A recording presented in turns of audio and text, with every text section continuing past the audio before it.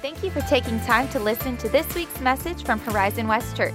You can find even more content, including video archives of this and other past messages at horizonwestchurch.com. And if you're in the Horizon West area, be sure to visit us sometime soon. Now enjoy this podcast from Horizon West Church.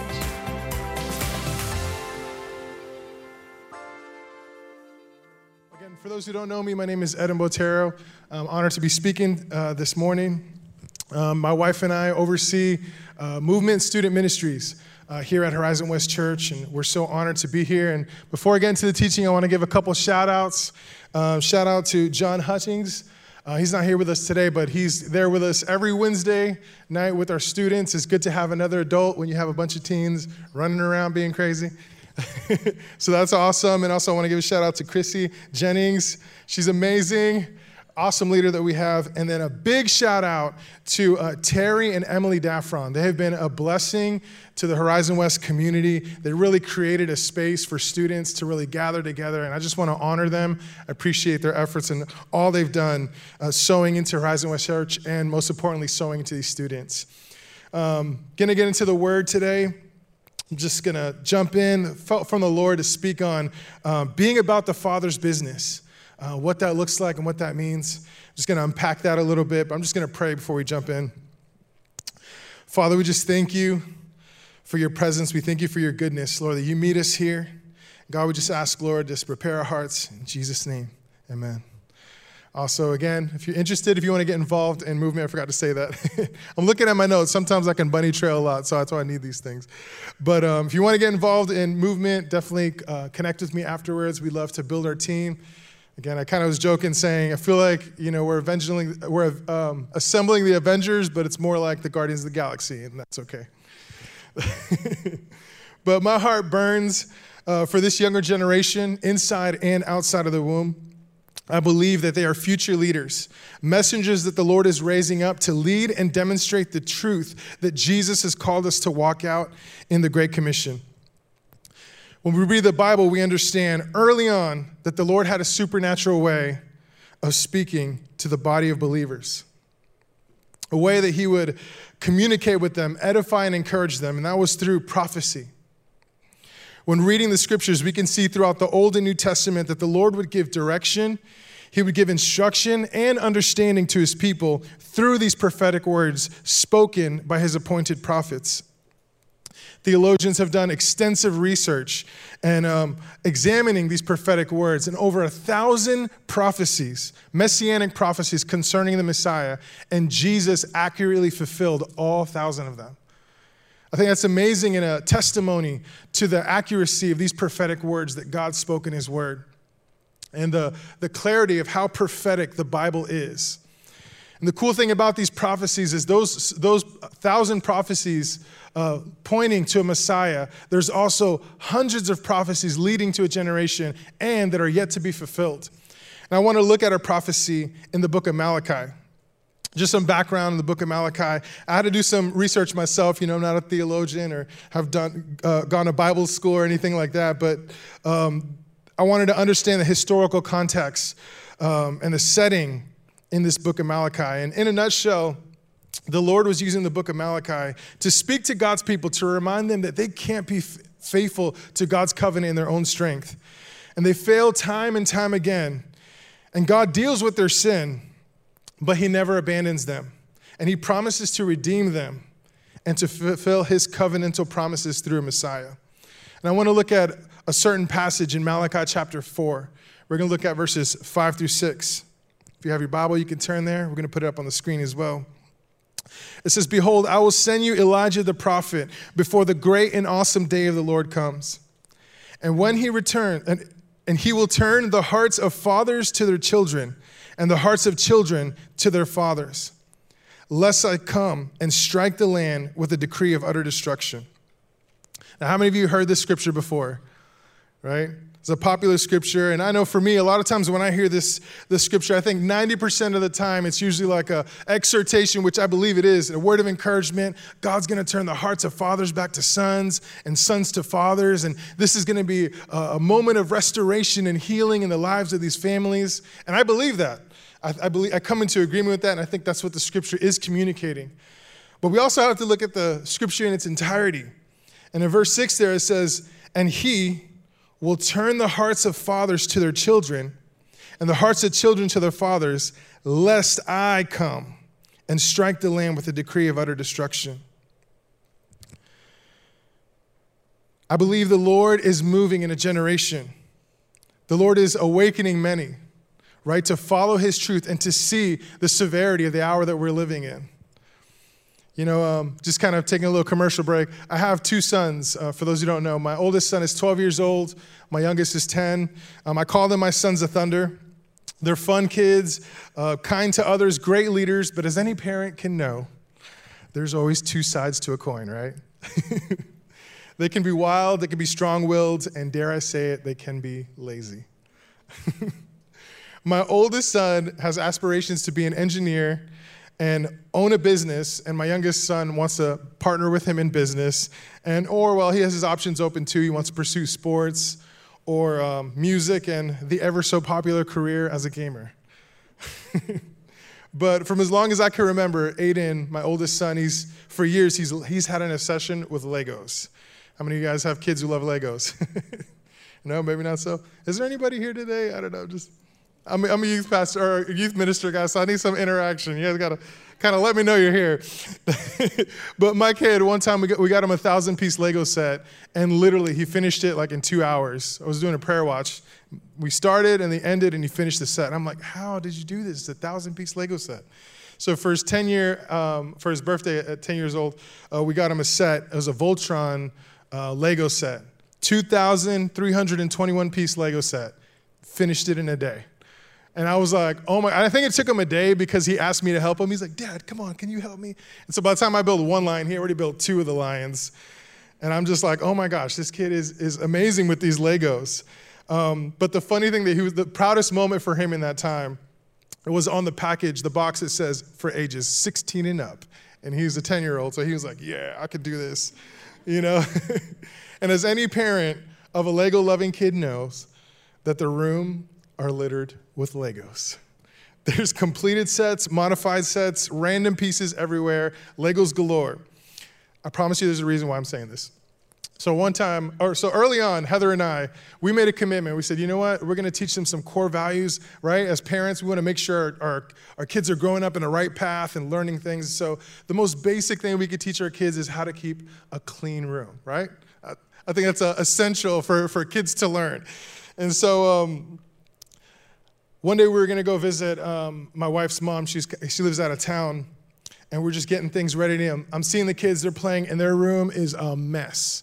Like, it is chaos in there, right? I don't know if your kids are organized and neatly, but their room was a mess. And I was like, okay, we got to handle this. So I'm like, I popped in, I was like, you guys got to clean your room. And they're like, yeah, Dad, we'll do that. And they're not cleaning it. So I had to give them an ultimatum. I said, all right, you have to clean your room, or I'm going to take devices away from you, right? Devices, Switch, iPhone, which I jokingly say to some parents, but like devices are like the pacifier of the 21st century, right? Like kids kind of zone out in their devices or whatever. So the moment I say that, they were like, oh, forget it. Like they're trying to clean their room. They're trying to rush around, They're doing everything that they can. And you can ask my wife. Sometimes I tend to be a little bit more of the merciful one. And I don't know if it's the pressure of for me, I feel like my kids' revelation of their Heavenly Father is going to be based on how I love them. So that pressure, I'm like, oh my gosh, I want to make sure I'm super, right? Because our Heavenly Father, He's rich in mercy. Scripture tells us He's kind. He's slow to anger. And so for me, I'm like, So I tend to be extra merciful. So during this whole process, I'm like, hey, but remember, I told you got to clean your room, or like, hey, that doesn't look like a clean bed, or pick up your Legos, the whole bit. I'm just trying to help them. Guys, I said this, you have to do this. And just a little, pro tip to some of the new parents, keep your word. It's so important to keep your word. I know for me, for example, sometimes you go to a party and you're like, hey, after this, we're going to go get ice cream. Let me tell you, their behavior will change and they're expecting to go get ice cream afterwards. So you have to honor your word. But in the same time, if you give an ultimatum and you're going to discipline them, you have to keep your word. It's important for them to understand that. And it was time to go. I check in with the kids and the room's not even halfway clean. I look, the boys are in two separate areas playing with random Legos. And I told them, all right, guys, I gave you guys an ultimatum. This is what's going to happen. You had to be disciplined.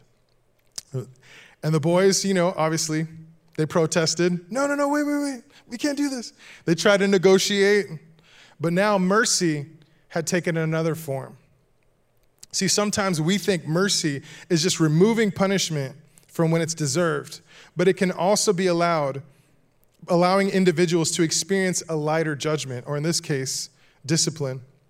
I looked up the word mercy, and I found these two definitions that were interesting. Mercy is compassionate or kindly forbearance shown toward an offender, an enemy, or other person in one's power. Another definition says, the discretionary power of a judge to pardon someone or to mitigate punishment, especially to send to prison rather than to invoke the death penalty. See, God is a God of love, and his leadership is perfect, and he is righteous and just in all his ways. And if he is perfect love and perfect justice, he will never withhold his perfect nature from us. So considering the accuracy of Scripture and the Word of God, when we look at Malachi 4, 5, and 6, again, that Scripture says, he will send the prophet Elijah before the great and awesome day of the Lord. He will turn hearts of the fathers back to children, and hearts of children back to fathers, lest I come and strike the land with the decree of utter destruction. I have a question. Is God a man that he should lie? No. So then why does, when we hear this scripture, why does this not bring the fear of the Lord within us?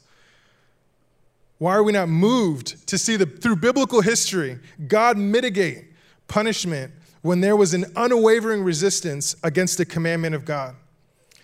Pastor Chris, for the past 3 weeks, he shared how the Lord's ways are higher than ours. And through the book of Habakkuk, the Lord would use the Chaldeans as a disciplinary judgment to draw his people back to him. Beloved, I believe that we need to be about the Father's business. In this prophecy, that is what God is calling fathers and children to be about, the Father's business. We need to be captured with his desires, his wills, and as ambassadors of his kingdom, manifest this reality on the earth. A couple weeks ago, I was teaching at Movement, and we were talking about prayer. And I had an interesting perspective for the youth to consider. The disciples, they did life with Jesus. That means they walked everywhere. They slept together. They're constant conversation. They did life together. They saw Jesus raise the dead, heal the sick, supernatural provision. They saw Jesus do all these amazing things. When we look at Scripture, there's no account of the disciples in Scripture saying, hey, Jesus, can you teach us how to raise the dead? Or they don't say, hey, Jesus, can you teach us how to teach the word with authority as you did? Right? Because in the Sermon on the Mount, it says that after he taught, the people knew, the crowds knew that Jesus was one who spoke with authority. You think the disciples would be like, whoa, teach us to be like you. But the thing that Scripture documents, it says, the disciples asked Jesus, Lord, teach us how to pray. Prayer is such a foundational thing for us as believers to be connected with God, right? Sometimes I talk to the youth, right? And a lot of times, I don't know if you've ever heard the phrase holy anger. Sometimes I feel like it's Christians' justification to be mad. But holy anger, right? This idea of standing up for causes of justice or standing up and being, mad at sin. And, we're like, Jesus turned tables, so we can turn tables too, And they say these kind of ideas. And I think, man, but what did Jesus say when he turned those tables? He said, my Father's house is a house of prayer, but you made it a den of thieves. And this righteous indignation rose up within him. And I believe the Lord is calling us. What is the purpose of being in the house of God, right? Prayer essentially is a form of worship. It's a form of communion with God. We're having a dialogue with the Lord and him back to us. And with darkness increasing on the earth, it's not a time for us to shrink back in fear or to wallow in complacency, but understand the urgency of the hour that we are living in. I'm not sure who coined this phrase, but my friend once said, silence in a burning house is murder. Silence in a burning house is murder. It's not okay what's happening on the earth, and it's not okay that the church, in many ways, have taken the back seat. And I want to say, I know sometimes this might sound like a heavy word. I'm not coming condemning, so please don't misinterpret my tone. I'm not accusing anyone of anything, but I'm encouraging us to keep our eyes on what's important. Jesus, in the Sermon on the Mount, he said, seek first the kingdom of God and his righteousness, and all these things will be added unto you. I feel like there's so many things pulling at our attention. There's so many things fighting for us and distracting us to what's important, what God is calling us to. And Jesus is centering us to focus, to be about the Father's business. If you want to turn in your Bibles, we're going to turn to Luke chapter 2. Look at preteen Jesus going up to Jerusalem. Him and his family, they were celebrating Passover, and they were leaving. And as they were leaving, there was a situation, which I also want to, just a little side note for you, fun thing for you to research if you want to look later. But a lot of times in Jewish culture, they celebrate what they call high holidays. And these high holidays are, in Scripture, is known as the feasts of the Lord, right? And a lot of times, again, we read these and we think, oh, it's Jewish tradition, or it's the ways of the Jewish people. The Scripture calls it the feast of the Lord. So these are feasts that the Lord has called his people to perpetually walk out for all eternity, right? So I think it's a cool idea, something to look into. But nonetheless, it's a cool idea for us to do their feast. God likes to have feasts. God likes to have parties, right? Which is we can celebrate birthdays. God enjoys those kind of things. But I want us to look at this story right here. Many of us are familiar with this passage, but it came to my attention as I was sharing this word. In verse 43, it says, and when the feast was ended, and as they were returning, the boy Jesus stayed behind in Jerusalem. His parents did not know it, but supposing him to be in the group, they went a day's journey. But then they began to search for him among their relatives and acquaintances. And when they did not find him, they returned to Jerusalem searching for him. After 3 days, they found him in the temple, sitting among the teachers, listening to them, asking questions. And all who heard him were amazed at his understanding and his answers. And when his parents saw him, they were astonished. And his mother said to him, son, why have you treated us so? Behold, your father and I have been searching for you in great distress. And he said to them, why were you looking for me? Did you not know that I must be in my Father's house? Some translations say, I must be about my Father's business. I want to say, my shameless plug for Movement was at the beginning of this message, and I left it there. I understand, not everyone is called to children's ministry or to youth ministry, and sometimes it could be a little overwhelming. But we're all called to be in the Father's house. Amen? We're all called to be about the Father's business. And I kind of was thinking about this as well. I come from a Spanish background, and I thought this is interesting, this whole conversation being played out in Scripture. And his parents are like, can you imagine, first of all, like a day's journey, and then you realize, oh my gosh, not only Jesus, but the Son of God, the Messiah, is missing. The pressure that Mary and Joseph must have felt, and the panic of, right, any parent would know, losing your child, and them coming back and seeing him, and then saying, what are you doing here? And his response being, don't you know I had to be about my Father's business? Right? I was thinking, from a Spanish household, I would never say that to my mom. My mom would pop me in my mouth so fast. But the difficulty that Mary and Joseph had to, they're like, you're the Son of God. I can't really discipline you. I don't know. I just had that thought when I was reading the Scripture, how interesting that was.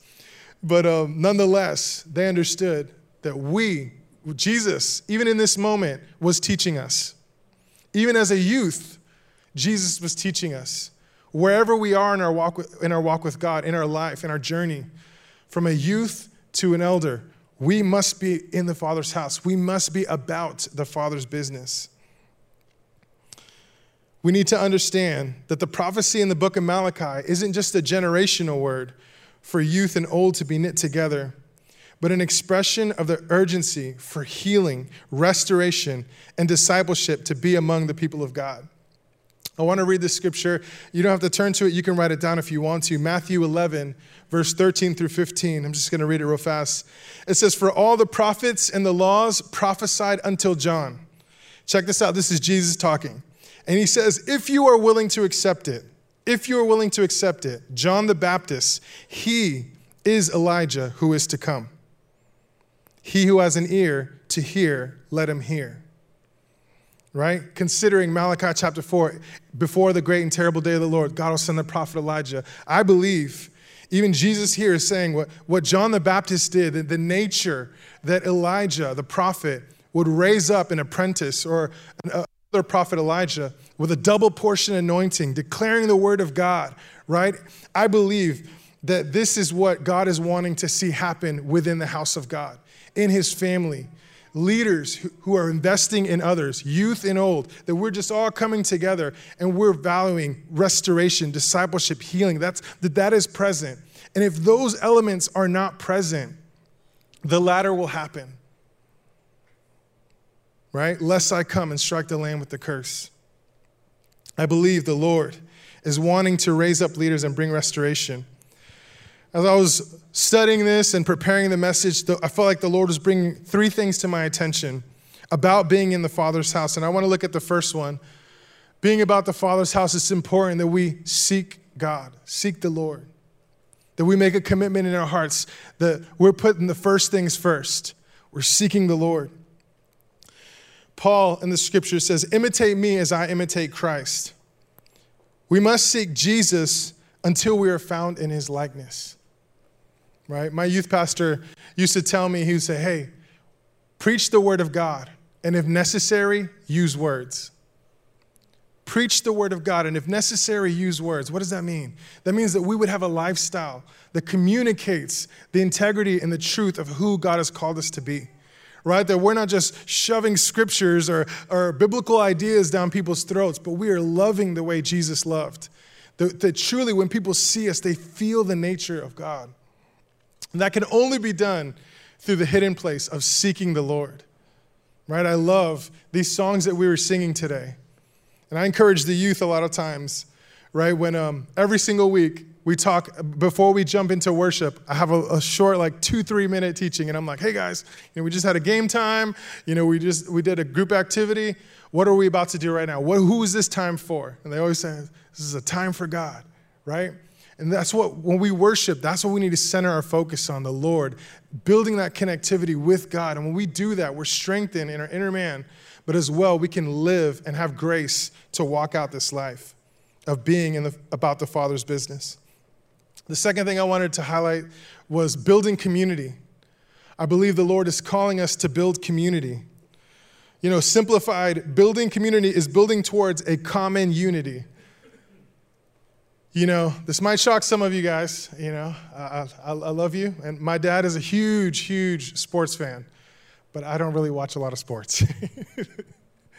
And I know that, again, a bunch of my friends, they love sports, man. They're always talking about this game and then this player, and they're trading this person and that person. And I'm like, that's cool, yeah. I just don't have that interest, right? But nonetheless, even though that there's that difference, right? I'm not like, we can't talk, we can't hang out because I don't do sports or I don't like sports. I still find a way to connect, to build community, right? I feel like so many times we try to find excuses why not to have community, but we can gather around common unity. We can gather around the cross, amen? We can gather around Jesus. And I do like watching sports. So for you people who are like, oh my gosh, you just do any sports? I love the Super Bowl. I love the big games, right? I just don't track along all the time. But building community is so valuable to God and so important to building God's house, right? What was Jesus doing in the temple, right? The Son of God, he still was asking questions. He was listening. He was interacting with those in the temple, building community, growing in wisdom and knowledge. And the last point I wanted to highlight is we're calling others to follow God, calling others to pursue the Lord. If you're unsure on how you can impact or how you can faithfully walk out the call and assignment, it's found in Jesus' commission to his disciples. The context will look different for everyone. So before Jesus ascended into heaven, he gave us the Great Commission in Matthew 28. in the other Gospels. And we know to raise disciples. We know the call to baptizing them, teaching them in all truth, and knowing that God is always with us. This is the commission, the assignment that the Lord has given us. But the beauty of the body of God is that it looks different for everyone, right? Sometimes we get this idea of full-time ministry of, I got to be a pastor, or I have to, do this and work my way into the church. No, full-time ministry, like we never clock out in our faith, amen? We never clock out in our faith. So whether you're speaking in here or investing in the youth or in the children, we are Christians 24/7, right? And we're calling others to build up Christ, to find the Lord together. And we do that in the Father's house, being about the Father's business. I just want to take a time to pray and just really consider this prophetic word, right? And even again, just bring it before the Lord, even in your own private time. As you're doing studies, as you have your time of devotional with God, that we would begin to say, Lord, I want to seek you. I want to build community. I want to lead others to follow you. And then begin a dialogue with the Lord. What does that mean for me? What does that look like for me? Does it mean that I'll just be more available to my friends, to my loved ones? What does that look like? Being about the Father's business. The Apostle Paul in 1 Corinthians 12, he gives a picture of the body. And I say this to the youth sometimes. We would look kind of dysfunctional if we had, 10 legs and 6 arms, right? That's kind of not normal, right? But God has made a design for what the human body is supposed to look like. And there's essential part to every body, right? And the eye cannot say to the ear, I have no need for you. The mouth cannot say to the nose, I have no need for you. We need each other. Most importantly, we need you to be where you're supposed to be. We've been called to the kingdom for a reason. I believe the exchange that Jesus made on the cross, right? He passed the baton to us to continue this message, to raise up a generation who would honor their fathers, and as well that we would raise up the younger ones. Like I was saying, in the spirit of Elijah, right? In the spirit of God, leading people to follow after the Lord. I'm just going to pray. As we sing this song, if you bear witness to this message, it really rings true to your heart. I want you just to begin to just have a dialogue with the Lord, even here. Right? This is the Father's house. This is where we're called to have communion with the Lord. Just bow our heads as we pray. God, I thank you for your goodness, Lord. I thank you that you meet us. And Lord, we just come before you asking for your grace, asking for your leadership. We humble ourselves, and Lord, we say we cannot do it without you. We can't live this life without you. We need your spirit. We need your grace. Lord, come and lead us this morning, that we would continue to be on course. So even where areas where we may have been out of alignment, that you would bring us back into alignment. Lord, that we would even be bold to repent and turn from areas that we may have drawn away from you and draw back to you. Lead us by your spirit and grace, we pray. In Jesus' mighty name, amen.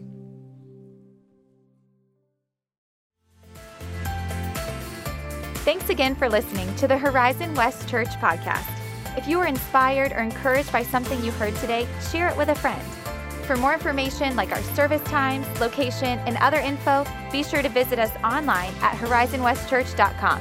Have a great week.